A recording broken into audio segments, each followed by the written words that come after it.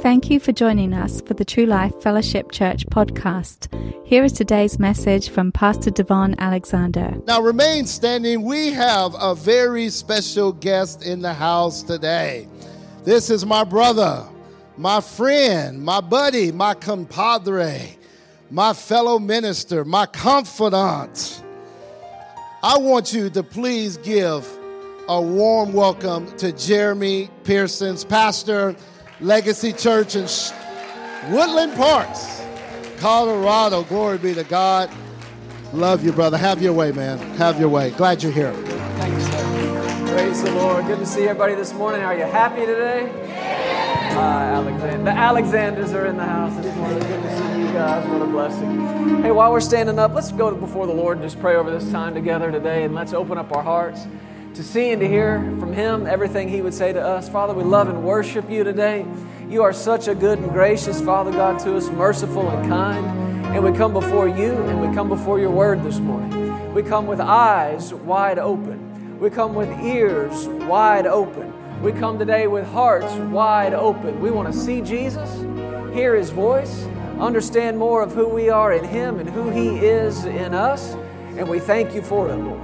Your Word is a firm foundation beneath our feet. And by Your help, by Your grace, by the leadership of Your Spirit, we will be not just hearers of Your Word, but doers of Your Word. And we thank You for the good results that it's producing in our lives. Lord, You have begun something good in us, and You are faithful to finish it. You are the author and the finisher of our faith. We love You. We thank You for loving us in Jesus' name. Amen? Amen. Well, one more time, turn around, shake hands with somebody. Welcome them to church. Be nice to them. Act like you know Jesus.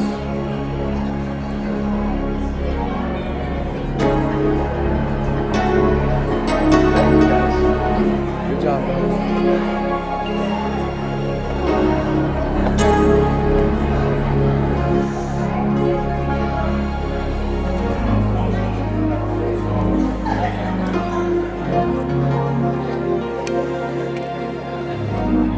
Thank You, Lord. Let me just tell you what a privilege, what an honor it is to be here today. Devon has so graciously allowed me to come back, and I'm thankful for the opportunity. My wife Sarah sends her love today. She is with our family and our church family in Colorado. And, when we got married, we started traveling together, but just in the last few years, we planted a church up in the mountains of Colorado, and we are right where God wants us to be, and we're so thankful for it. But before that, we spent our whole lives just traveling, going to different places. We've been to True Life a bunch of times, too many to even count, I think. And, when we first started traveling in ministry together, I thought, man, the greatest honor in the world was to be asked by somebody, a fellow minister, to come stand behind their pulpit on their platform and speak the word. And that is a high honor, but after a few years of doing that, I realized there's an even greater honor than being asked to come someplace. You know what it is? Being asked back. I figured out you can go anywhere once, but when they ask you to come back, and to me what it exhibits is a level of trust. And I'm so honored and thankful to have Devon and Stacy's trust and your trust today. I do believe Devon trusts me, however. I got this text from him. And he and I text almost daily. I mean, we are in constant communication. And I'm sorry, I should have given this to you for the screen, but I got this text from him just a few days ago, and it didn't even say anything. It was just a picture. It was a meme. And I'm going to hold this up. I don't know if you can see it. It says, "There's a fine line between a long sermon and a hostage situation." Yeah, you're laughing. But I thought his timing in sending me that text was very suspicious. I wrote him back, I said, "It's interesting, you're sending me this like days before I come to your church." So I guess that just means he loves you. He's looking out for you. He's trying to protect you from a long-winded sermon. And I have been known to preach a while. And this man likes to let me know when I've preached a while. But I'll say this to his credit. He'll also text me sometime Sunday afternoon and say, "Hey, you only went 50 minutes today." Yeah, glory to God. But if you brought a Bible with you this morning, open with me, please, to the book of 2 Corinthians, chapter 5. And I hope you can come back tonight.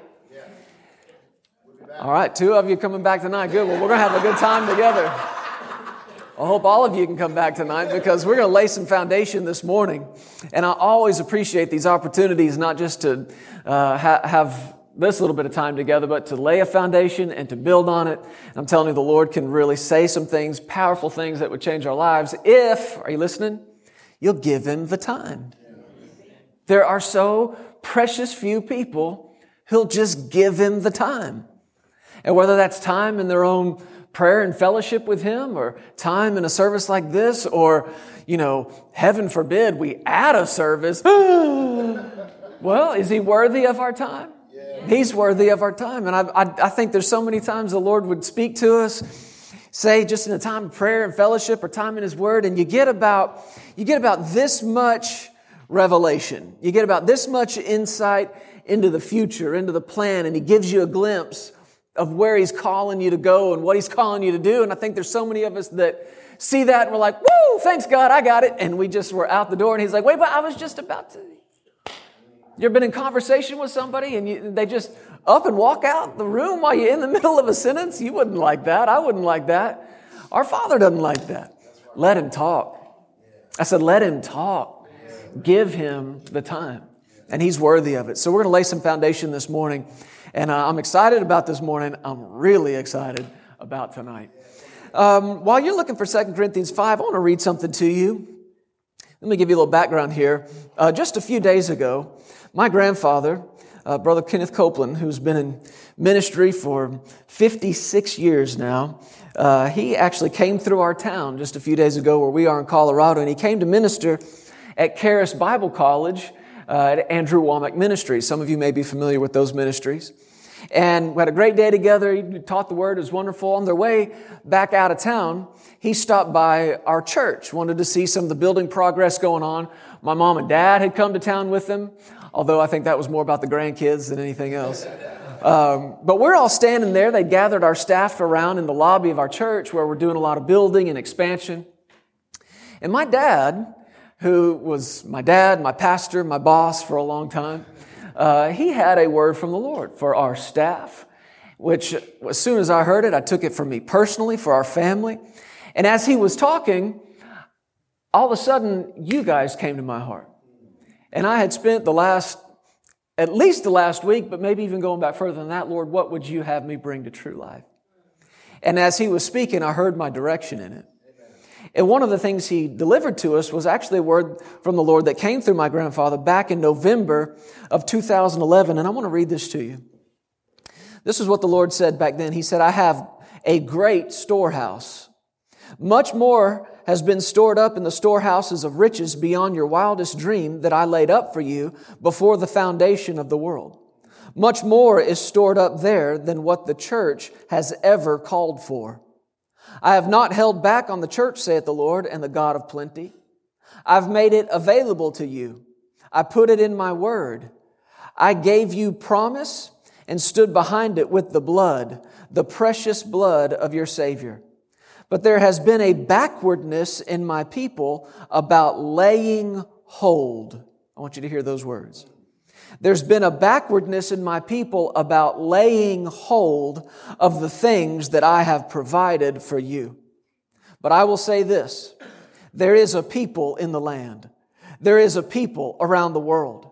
There is a people strong and mighty and growing much stronger and much mightier and more, now listen, bold to lay hold. Listen again. There's a people in the land, a people around the world, a people strong and mighty and growing much stronger and much mightier and more bold to lay hold and put their claim of faith on the things I've laid up for you. And it thrills me because it's been yours all the time, says the Lord. Bold to lay hold. Man, as soon as those words came out of my dad's mouth, standing there in our lobby just a few days ago, I knew it was what I was supposed to bring to you, I knew it was relevant for our family and for our ministry. Bold to lay hold. Now, it's going to take us a minute to get there, all right? And like I said, we're going to lay some foundation right now, and we can really dig into that tonight. But I want you to keep that in mind as we go today. Bold to lay hold. Can you say it? Bold to lay hold. Did you find 2 Corinthians? Yes. Chapter 5, and before I read these verses, let me just tell you where they're coming from in my own heart. I, along with my wife and I both, have been stirred up in these last few weeks to come back to some of the basics. The basics from the Word of God, the things that make us who we are. And if you ever get the feeling as a Christian, as a believer living in this world, I just feel different. I just feel kind of different than everyone and everything else around me. Can I tell you why you feel that way? It's because you're different. And if that bothers you, you need to get over it and deal with it. Not only are you different, you're called to be different. There is supposed to be, the Scripture says, a difference between us and them. And that's something that came out of a conversation between Moses and God Himself. Moses said, you have made us different. You and I are called to be different. And you read some about this here, and these are the foundational things that make us who we are. 2 Corinthians chapter 5, verse 17, stop me if you've heard it. Therefore, if anyone is in Christ, he is a new creation. Different, right? New creation. What happened to the old things? They passed away. And all things have become new. Now all things are of God, who has reconciled us to Himself through Jesus Christ and has given us the ministry of reconciliation. That is, that God was in Christ reconciling the world to Himself, not imputing their trespasses to them. He's committed to us the word of reconciliation. Verse 20, now then, we are ambassadors for Christ, as though God were pleading through us. We implore you on Christ's behalf, be reconciled to God. This is what God did for us in Jesus. We have been reconciled. You understand what the word reconciled means?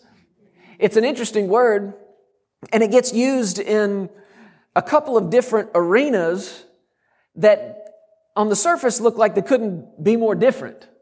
And yet it's the same word used in these two ways. You understand it in a financial sense, don't you? A reconciling of accounts. I was thinking back recently, these days seem like they're long and gone forever, but how many of you used to write checks?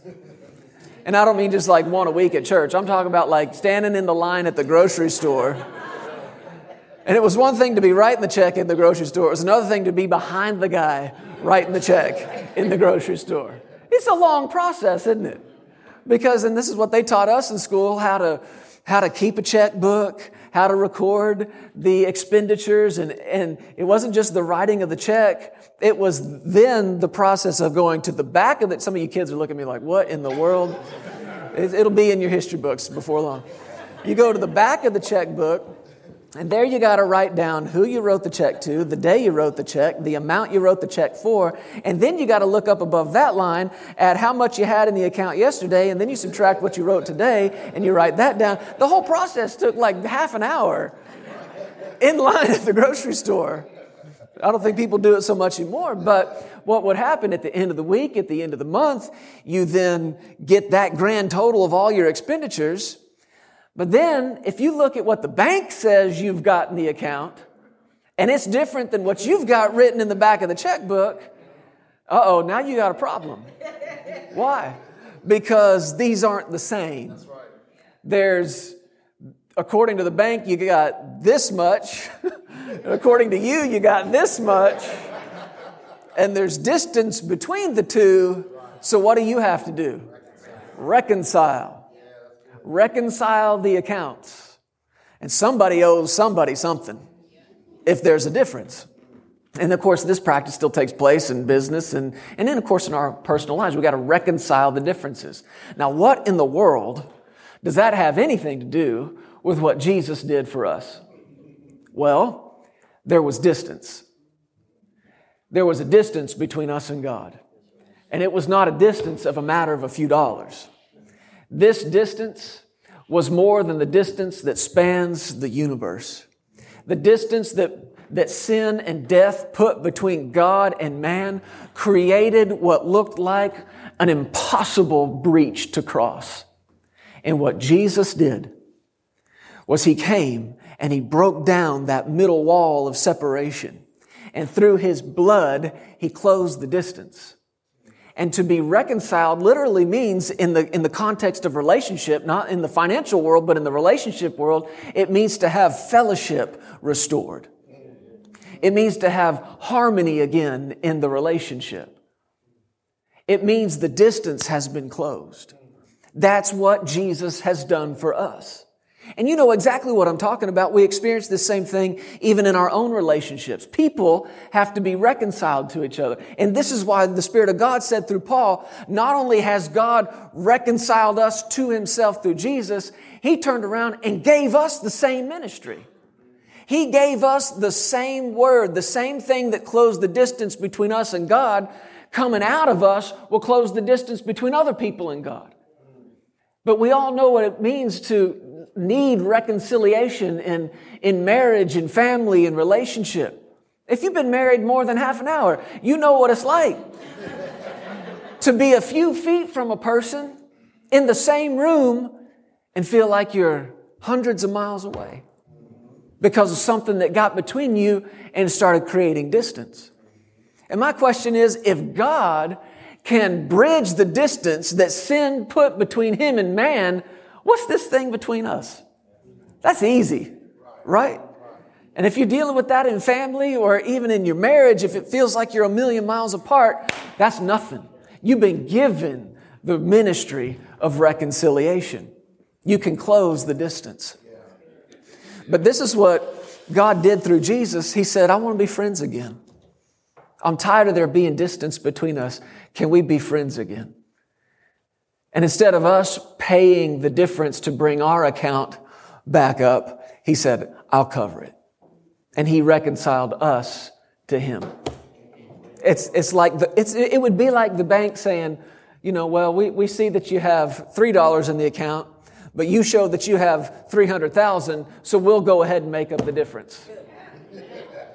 Yeah, it's that miraculous. I wouldn't mind the bank saying that to me, would you? But that's what God said to us. Thank you, Lord. These are the basics. This is the basic principle of being made right with God. And He goes on in the very next verse, verse 21. He said, for He made Him who knew no sin to be sin for us. Say this next part with me.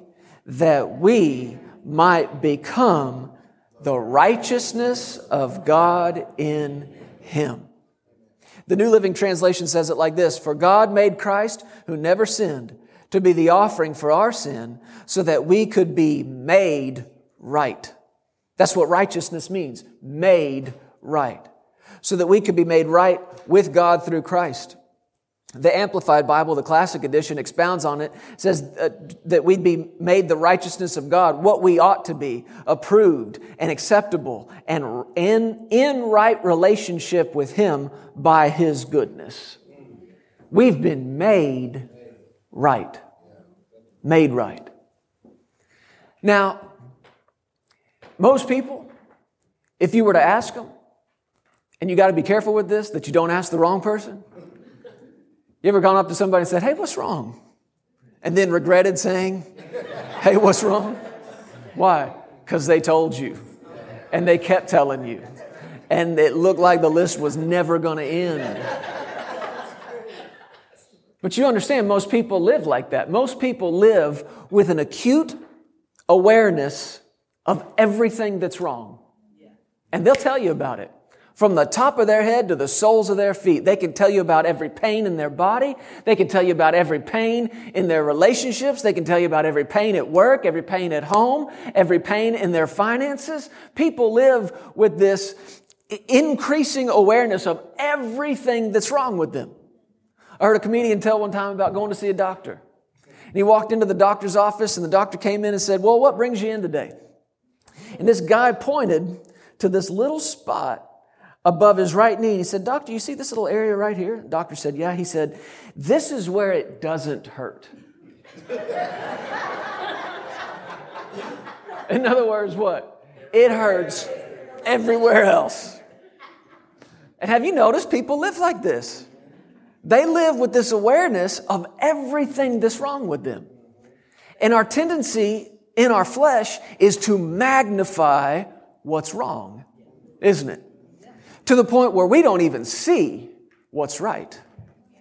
But the problem with that, when you magnify what's wrong and you ignore what's right, it will not serve to fix what's wrong. You cannot fix what's wrong by magnifying what's wrong. It won't work. I'm here to tell you this morning, there's something right with you. There is something very, very right with you. Now, people don't get asked that question much, do they? What's right with you? I'm asking you today, do you know what's right with you?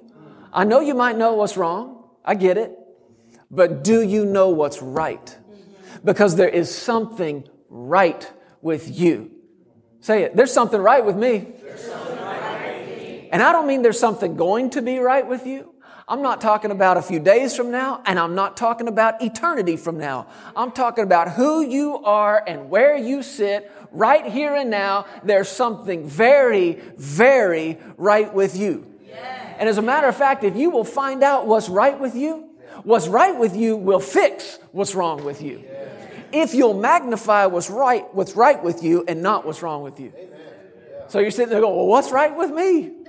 Because everything feels wrong. No, listen, this is what's right with you. You are the righteousness of God in Christ Jesus. Right now. Right now. And that's what righteousness means. It just means right. You have been made right. Right with God. Your friendship's been restored. You've been reconciled. There's no more distance between you. Because of the blood of Jesus, you have been made right. And people think of righteousness in a religious sense as something to be obtained. Something that we aren't yet, but could be, maybe will be, hopefully will be, well, probably after we're dead we will be. No, you are the righteousness of God in Christ right now. Right now. Well, how'd you get that way? You want to know how you got that way? You were reborn that way. You ever heard anybody blame their lifestyle, blame their, let's just be honest, sin? And say, well, I can't help it. I was born this way. And a lot of people don't like that. A lot of people, they hear somebody say, oh, I was born this way, and they want to fuss, they want to argue. Before you get upset with somebody, stop and think about it. Truth is, we were all born that way. Well, I wasn't born that way. Hold on. Sin is sin. And every one of us were born into it. So the truth is, to a degree, we were all born that way. Which is why God is not as interested in the way you were born as He is in the way you were reborn. And what I'm talking to you about is your reborn identity, your reborn nature. And you were reborn the righteousness of God in Christ.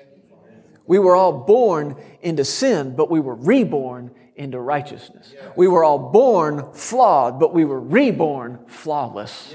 Amen? Reborn righteous. How'd you get that way? I was reborn this way. Thank you, Lord. If you believe that, now, of course, there's a lot more we could say about the righteousness of God. As a matter of fact, as I've been studying it the last few weeks, it's nearly overwhelming. When you start looking through the New Testament and throughout Scripture, it's nearly, as a minister, as a preacher and a pastor looking at it, I'm thinking, Lord, how do you say all this? And I have felt the pressure before, it's Sunday morning at 10 o'clock and I got the next few minutes. How do I get this all in? And I remember that sense of relief that came over when I realized they just keep making Sundays. We never run out of Sundays. In other words, we don't got to say it all today. There's no way we could say it all today. This is perhaps one of, if not the biggest theme running through the Scriptures: righteousness. Righteous and who we are in Christ. But there's something I want to get to, and it's asking and answering this question. If you believed that, and I mean really believed it, how would that affect your life? If it wasn't just something you'd heard before, oh yeah, righteousness of God in Christ, I've heard that. But how many people who have heard that and claim to know it and believe it also identify as an old sinner? Problem is, you can't be both.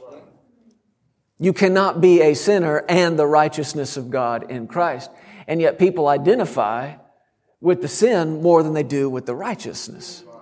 If you actually believed that you are who Jesus said you are, and you have the place in Him that He said you have in Him, how would that belief affect your life? It is supposed to permeate every aspect of our lives. The way we think, the way we talk, and most of all, the way we approach God. Amen. And I want to pull one element out of the Scripture here that I believe is a defining characteristic of somebody who actually believes they're righteous. And it's from the book of Proverbs, chapter 28, in verse 1. Proverbs 28, 1. If you really believed there was something right with you, how would you live? Well, the Bible says in Proverbs chapter 28, verse 1, the wicked flee when no one pursues, but the righteous are what? Bold as a lion.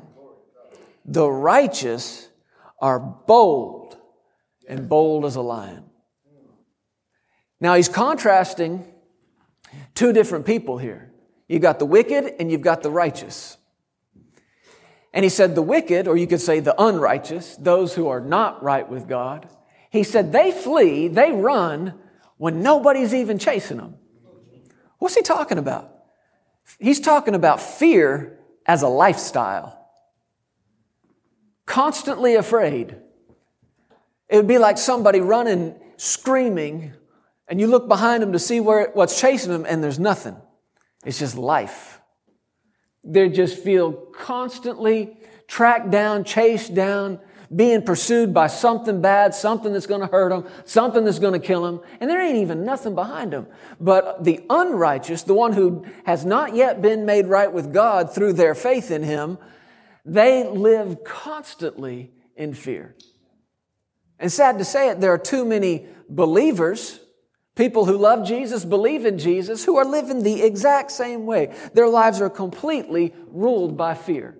Fear of what might happen, fear of what could happen, fear of what they know happened to somebody else, so it might happen to them. Did you hear your pastor earlier say it? When you see things happen in the world, don't claim and don't believe and don't expect those things to be coming your way. You are different.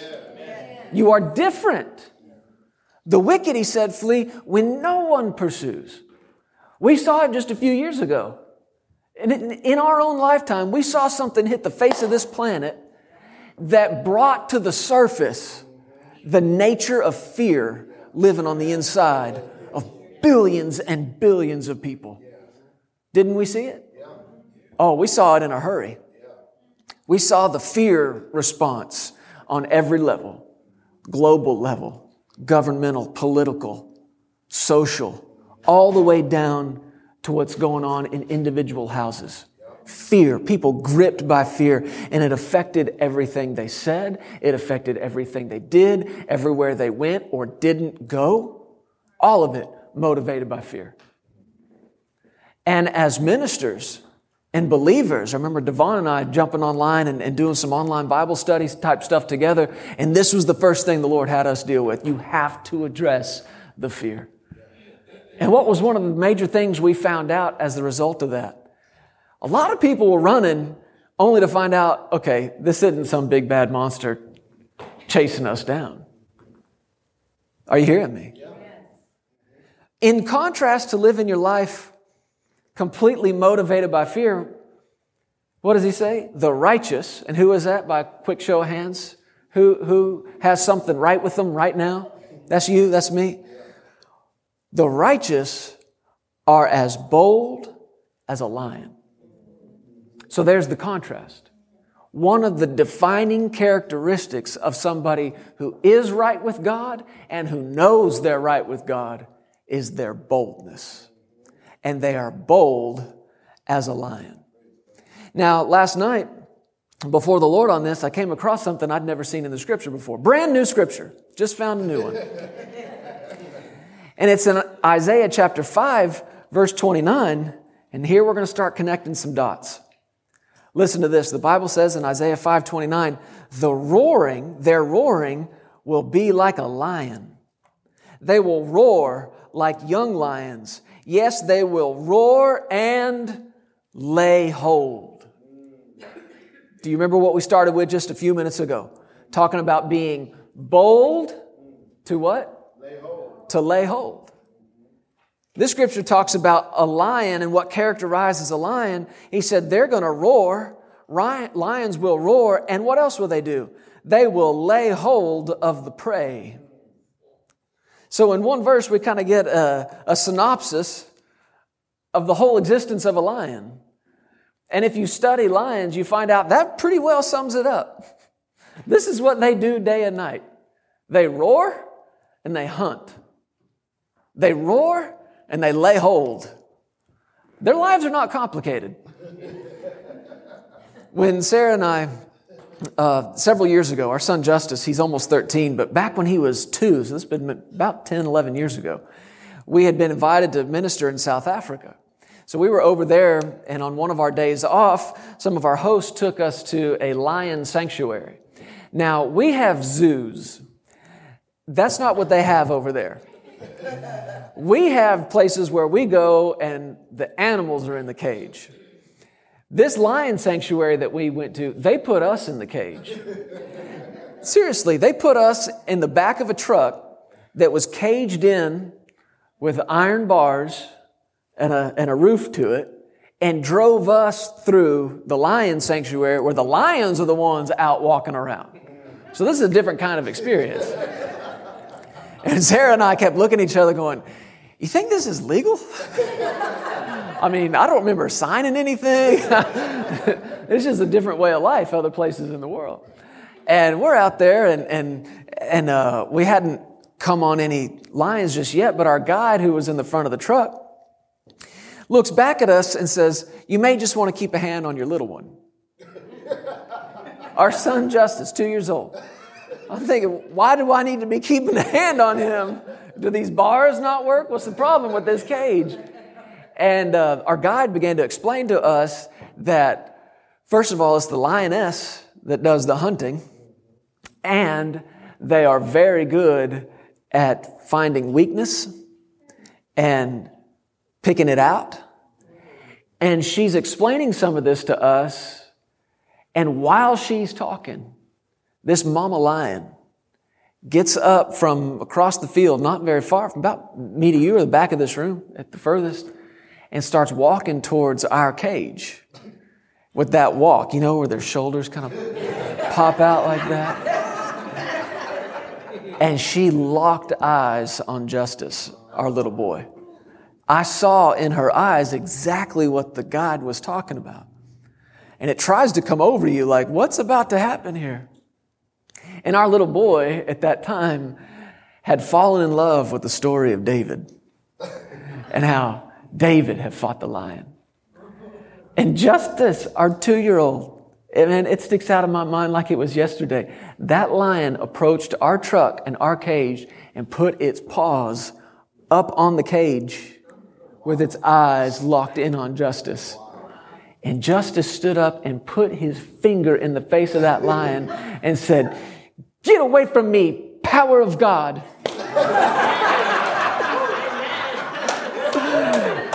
It might not have been the perfect faith declaration, but I was like, that's right, my boy. And I might have gone all David on that lion. But one thing I learned that day, lions are bold. But we've got that same thing in us. The righteous are as bold as a lion. Now, in the scripture here in Isaiah, we find out there's basically two things they do. Number one, they roar. That's what they do. And number two, they lay hold. They lay hold of their prey. Let me talk about some of these things. And what I want to really get into tonight is laying hold. But we need to say some of these things first this morning. When there's a boldness that rises up in you, and it's a boldness like that of a lion, what does it say they do? They roar. Something has to come out of your mouth. There is a sound on the inside of a righteous man or woman. And when it is released, it is like the roar of the righteous. And it's a sound. When you study the word boldness, and just look up the word boldness to find out what it means in the scripture, it literally means unreservedness of speech. The word boldness means unreservedness of speech, or to speak openly, or to speak freely. You want to know what boldness literally means? Free speech. Free speech. This is something we think and talk a lot about as Americans, isn't it? And it seems to be on the front pages of our newspapers daily now. Free speech.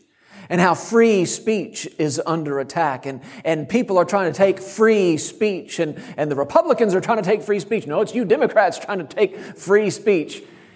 Can you see how much it's on our minds right now? Freedom of speech. And people talk often about we are given this right from our government. I have the right to free speech, and I can say whatever I want, and I can say whatever, whenever, and however I want. And you're trying to take my free speech. I'm going to tell you something. Free speech was not the idea of the United States government. The United States did not come up with the concept of freedom of speech.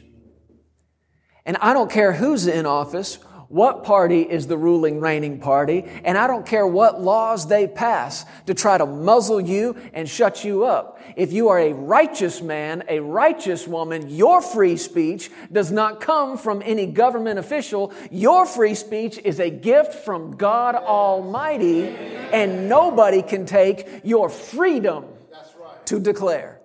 Nobody can take away the roar of the righteous. Come on, are you listening to me this morning? Nobody can take that from you. Whatever laws they pass, they cannot take your God-given right to declare His word, and to do it freely, and to do it with authority, and to do it boldly. Amen.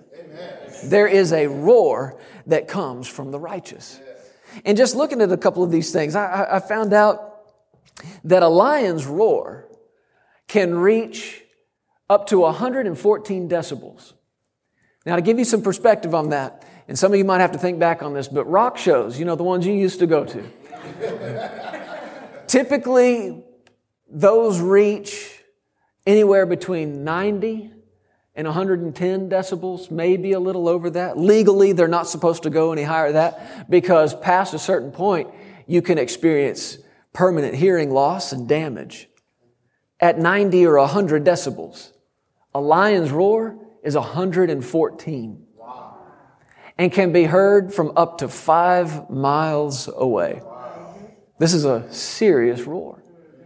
And what that roar does is it sends a message, shall we say. It sends out, and this is what they say, two very distinct messages. Number one, it's a warning. It's a warning to any intruder that would be motivated by theft or trying to hurt them or somebody in their pride. It's a sound of warning. It's a sound of warning that says, I'm here, you shouldn't be. Right? The other thing that roar does, and this is what I didn't know, it marks a territory. It marks, if you will, a piece of property or land or a territory as their possession. This belongs to me. Their roar does that. There's a roar of the righteous man or woman that does the same thing in the ears of your enemy. sends out a warning. And that warning says, I know who I am in Christ Jesus. That warning says, I am armed and I am dangerous to the kingdom of darkness. And your roar, the roar of a righteous man or woman of God, marks the territory that God has given you to possess. The roar of the righteous. You know, if you look through the scriptures, not only is righteousness a major theme, but the boldness that you see in the people who believe they are the righteousness of God is so apparent.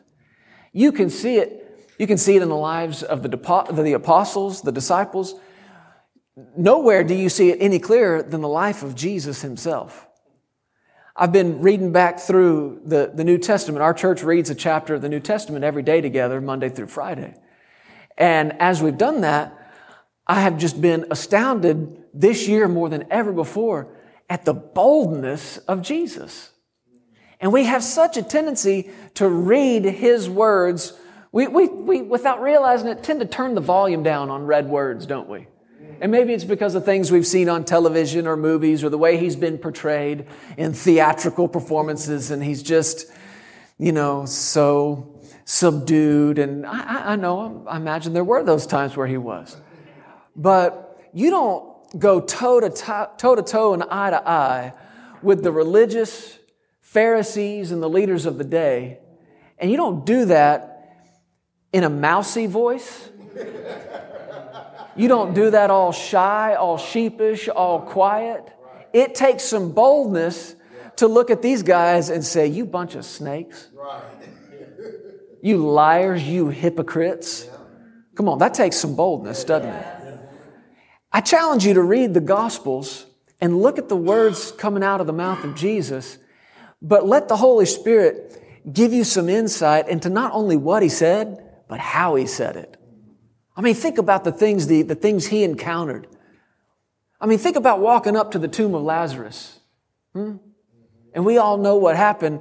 But Jesus did not walk up to that tomb and say, hey Lazarus. Psst.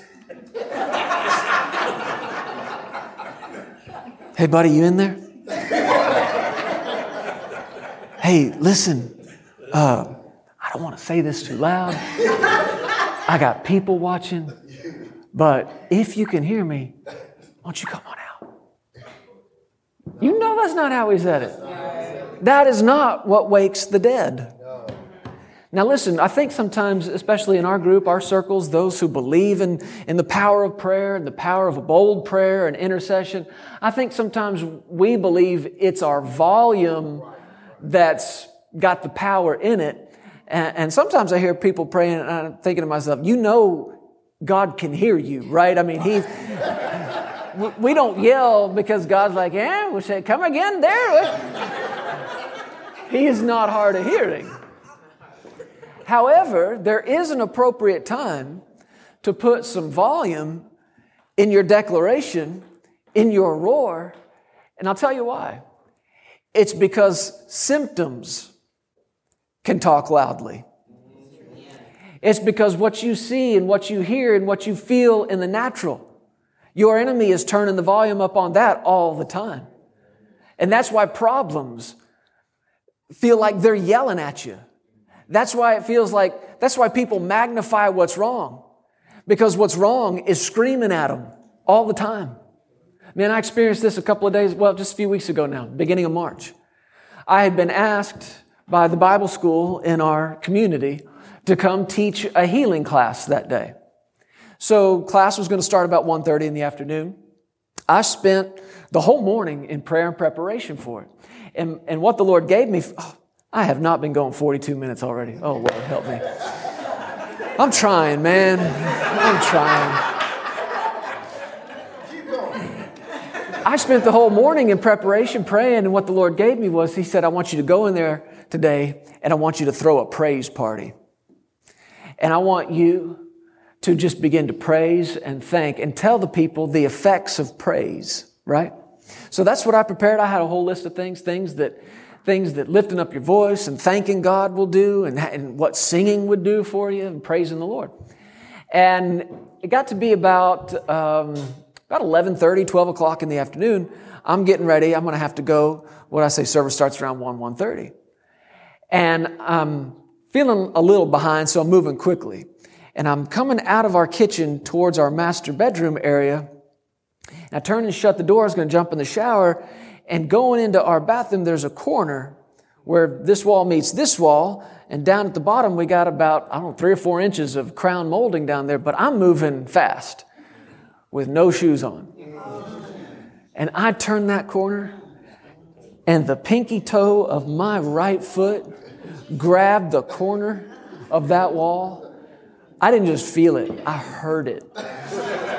My whole body heard it. I knew when it happened, it wasn't good. You ever got that feeling before? And I thank God that I'd spent that morning with him, because I've banged my toe before, and what came out of my mouth this time, I kid you not, I shouted, "Thank you, Lord, for the other 9. Now, I've hit my toe before, and that is not what I shouted. It is probably not what you've shouted.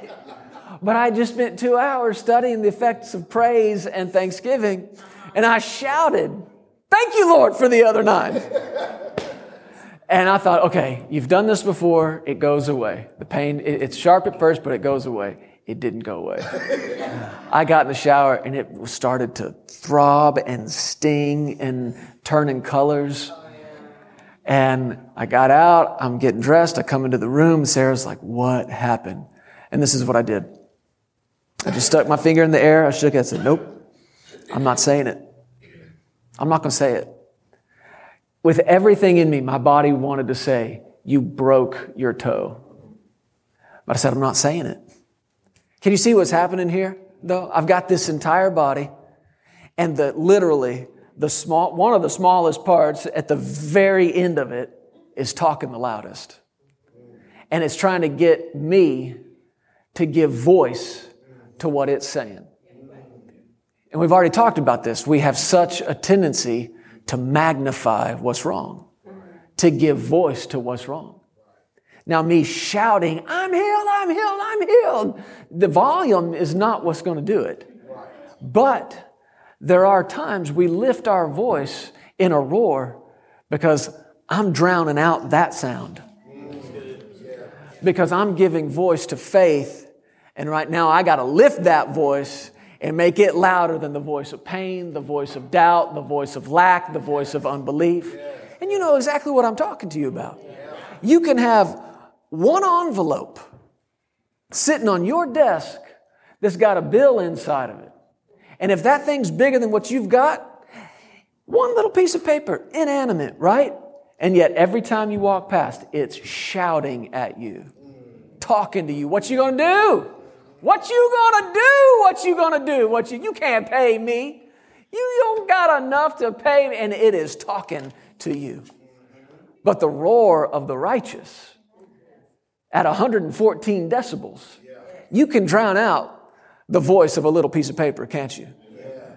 It's a sound. We've been given a sound.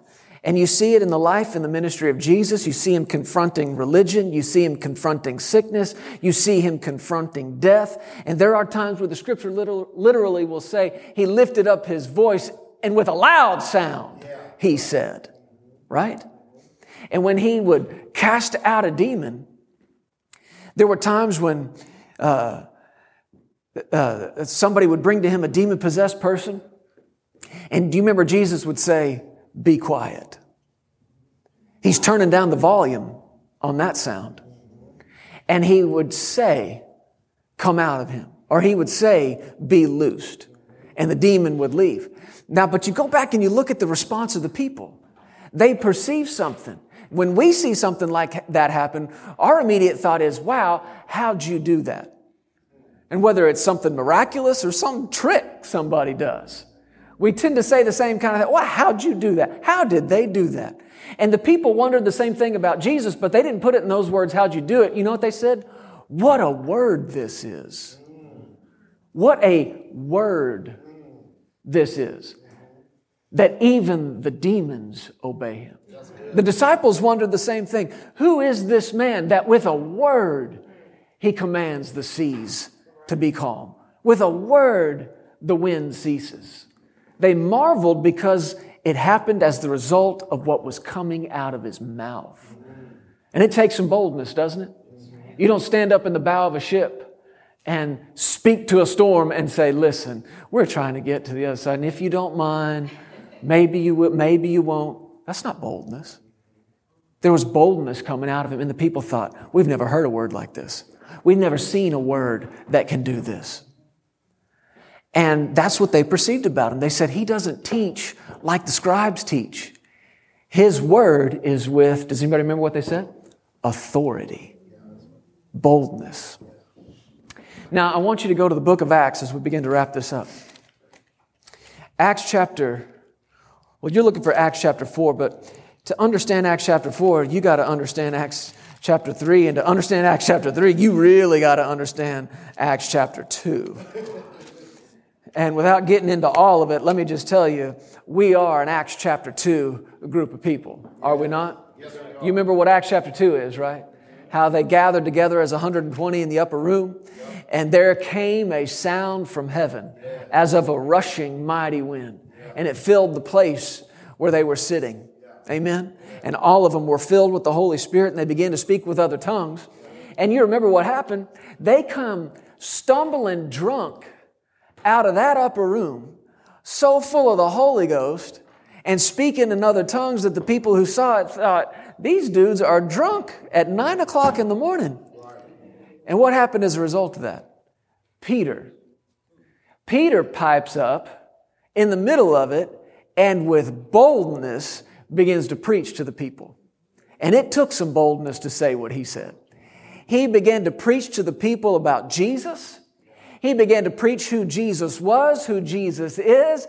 He began to preach Jesus crucified and risen again. And he looked at those people and said, you know Jesus, you know him, right? The one you crucified?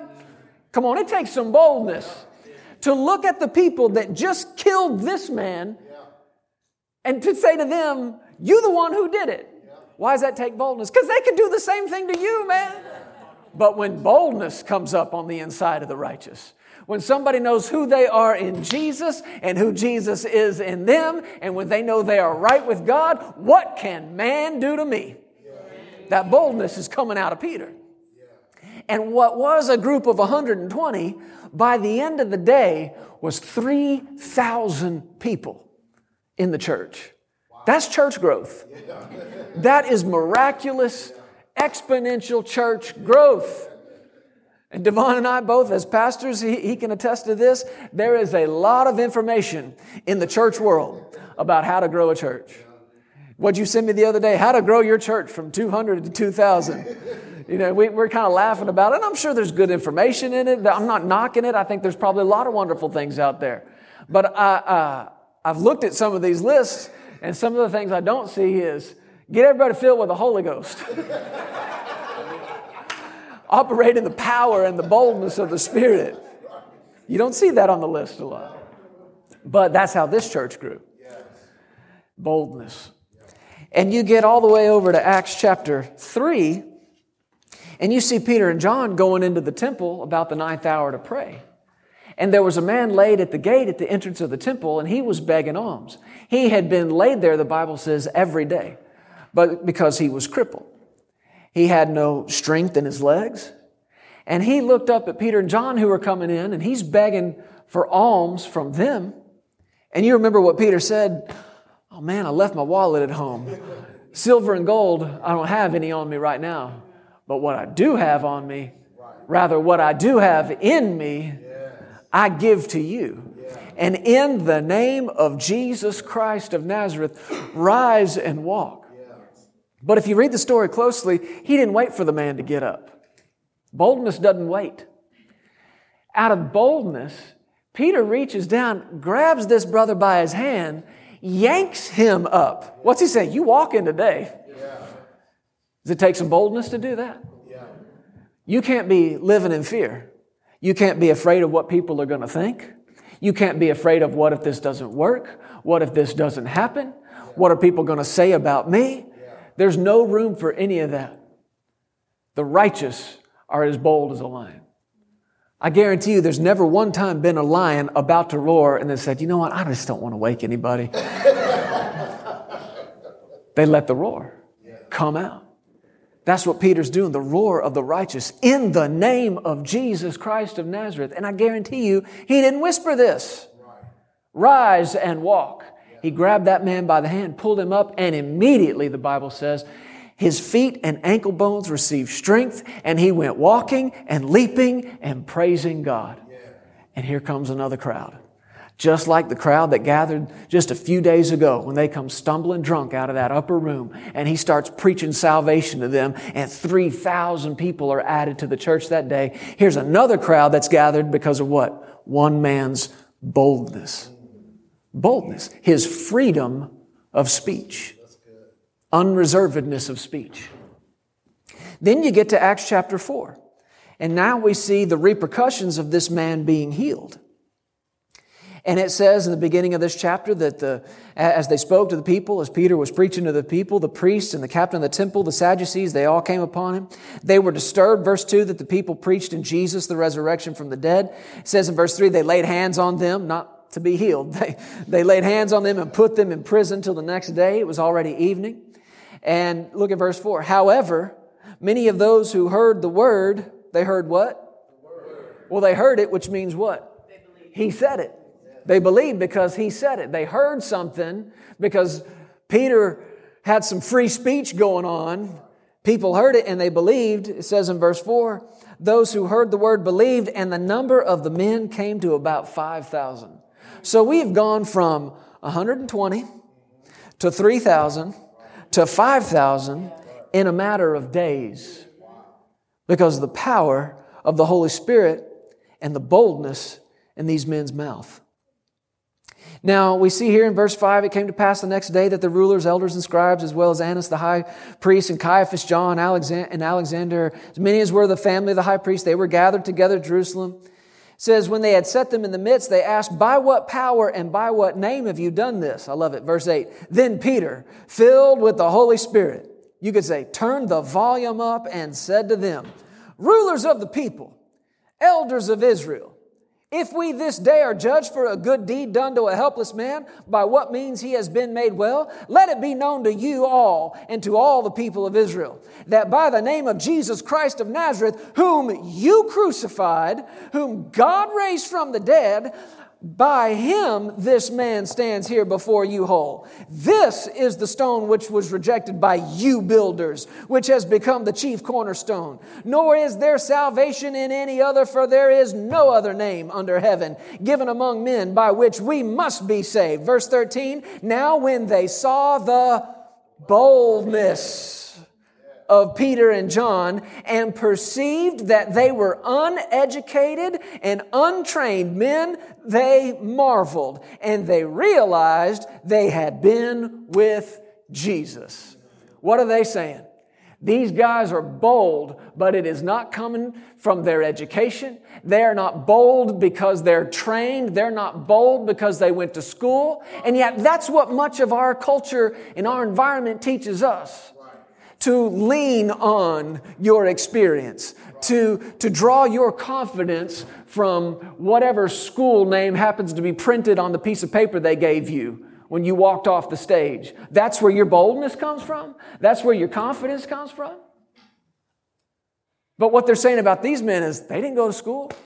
They don't have a degree. They're uneducated. They're untrained. And yet they speak with boldness. Aha! They must have been with Jesus. They must have been with Jesus. It says in verse 14, seeing the man who had been healed standing with them, they could say nothing against it.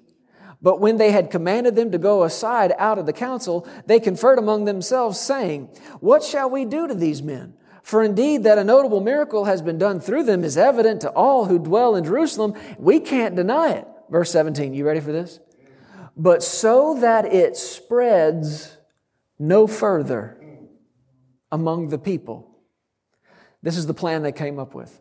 Let us severely threaten them that from now on they speak to no one in this name. What are they trying to do? Keep it from spreading. Trying to stop the spread. Have we heard anything about this the last few years? People doing something, coming up with anything to do what? Stop the spread. We gotta stop the spread. Can I tell you that this is what Satan has been trying to do since the day of Pentecost? He's been trying to stop the spread. He was fine when it was 12. He didn't like it when it was 120.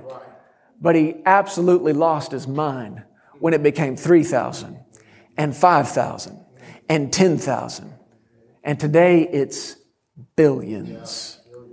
And he's been trying since then to stop the spread. So what was their plan to stop the spread? Now remember, the Bible tells us that all the disciples have been put into another room. These guys are talking together like, what are we going to do? There's been a miracle. We can't deny the miracle. We got to figure out some way to stop the spread. So all these doctors of the law and religious leaders and Pharisees have gotten together and they said, well, we've asked Pharisee Fauci to come in here and he's got a chart here and he can graph for you the way that this has begun to spread. Fauci, go ahead. And Fauci says, yes, you can see here it was 12 and we thought we took care of that, but then it turned into a few more. But you'll notice here just a few days ago there was a sharp spike and it's gone to 3,000 and then another sharp spike and now we're up to 5,000. We got to figure out a way to stop the spread. So here's what we're going to tell them to do. We're going to tell them to speak no more. Come on, are you hearing me? Yeah. This is Satan's plan to stop the spread. Speak no more. I think they said something like, man, if we had something, maybe just something we could put over their mouths. Maybe something we could cover up their face so they couldn't speak anymore. I tell you, that'll stop the spread. So that's the plan. And will severely threaten them. Is any of this familiar to anybody else? We'll severely threaten them. That'll do it. We'll threaten them. And they'll be scared and they won't talk anymore. This is still Satan's plan. Verse 18, so they called them and commanded them not to speak at all or teach in the name of Jesus. But Peter and John answered and said to them, whether it is right in the sight of God to listen to you more than to God, you judge. Did you catch that phrase? Right in the sight of God. What is righteousness? It is to be right in the sight of God. And Peter says, whether it's righteous to listen to you more than God, you judge. I like this, verse 20. But we cannot but speak the things which we have seen and heard.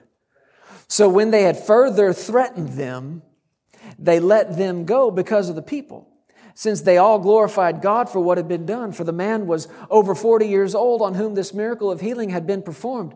And being let go, they went to their own companions and reported all that the chief priests and elders had said to them. So when they heard that, they raised their voice to God with one accord and said, Lord, you are God, who made heaven and earth, and the sea and all that is in them, who by the mouth of your servant David have said, why did the nations rage, and the people plot a vain thing? The kings of the earth took their stand, and the rulers were gathered together against the Lord and against his Christ. For truly, against your holy servant Jesus, whom you anointed, both Herod and Pontius Pilate with the Gentiles and the people of Israel were gathered together to do whatever your hand and your purpose determined before to be done. Verse 29, now Lord, look on their threats. This is their prayer. This is what they're praying. Look on their threats. We have a tendency to pray when people have threatened us. When we feel like our livelihood's being threatened, when we feel like we're at risk of losing something, somebody's come against us, somebody's mistreating us. Oh yeah, we tend to pray. And our prayer is typically like, Lord, look on their threats and kill them. Just kill them. Just take them out. I call fire down on them right now. I call fire down on that IRS bill. No, you can't do that. You cannot do that.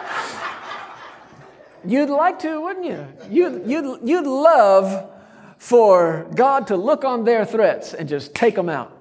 That was not their prayer. You hearing me? That was not their prayer. Yes, they have been threatened by people they know are willing to kill them because they just killed Jesus. So these people can back up a threat. It's not empty. So they prayed and said, Lord, look on their threats and grant to your servants that with all boldness they may speak your word. By stretching out your hand to heal, and that signs and wonders may be done through the name of your holy servant Jesus. And when they had prayed, the place where they were assembled together was shaken, and they were all filled with the Holy Spirit, and they spoke the word of God with boldness. Boldness. Now, tonight we're going to talk about how we lay hold. But you're not going to lay hold of anything until you're bold enough to declare some things. So as I finish this up, I thought I'd just give you an example of some of the things we declare in our life, our home, and in our ministry. You ought to be known for the things that you say. That's right. You ought to be known in your own circles, among your own friends and family, for things that you say and you say often. There should be some things that you say and declare over your family, and you say them all the time. They're constantly coming out of your mouth. Let me give you just a few examples of some of the things we say in our house. We say this in our house over our children. We say this every Sunday as a congregation before we leave church. We declare that we will be in the right place at the right time, doing the right thing with the right people. I say it every week. I say it over and over and over. I say it over my children. You will be in the right place at the right time, doing the right thing with the right people. Why? Because that'll save their lives. And I declare it over and over and over. And I'm bold to say it. I don't say it quiet. I don't have it in my heart. It's coming out of my mouth. Confidence is in the heart. Boldness is in the mouth. That's good. So why don't you say it? We will always be in the right place, at the right time, doing the right thing, with the right people. Let me tell you something else we say. I say this over my children daily. My kids and the children of Legacy Church, and I'll go ahead and say it over the children of True Life Church, live out the full number of their days in life, in health, and in peace.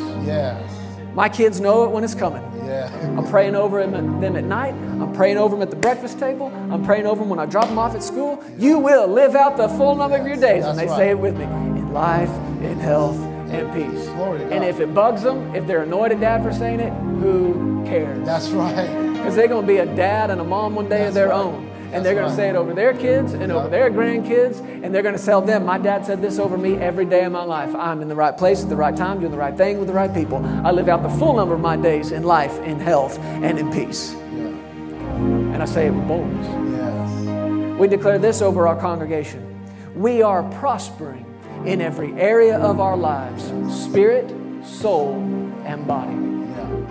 Can I lead you in that today? Yes. Say it out loud. We are prospering. We are prospering in every area of our lives. In every area of our lives. Spirit, soul, and body. Say this. I sow in faith.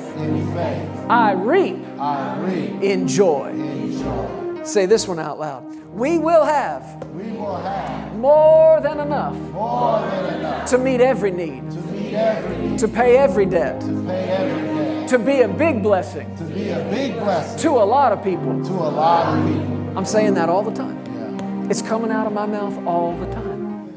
I was before the Lord just a few weeks ago, and I said, Lord, I got to have something to say. I got to have something to say concerning the build out of our building, the payoff of our building, these seeds we're sowing. Lord, I got to have something to say.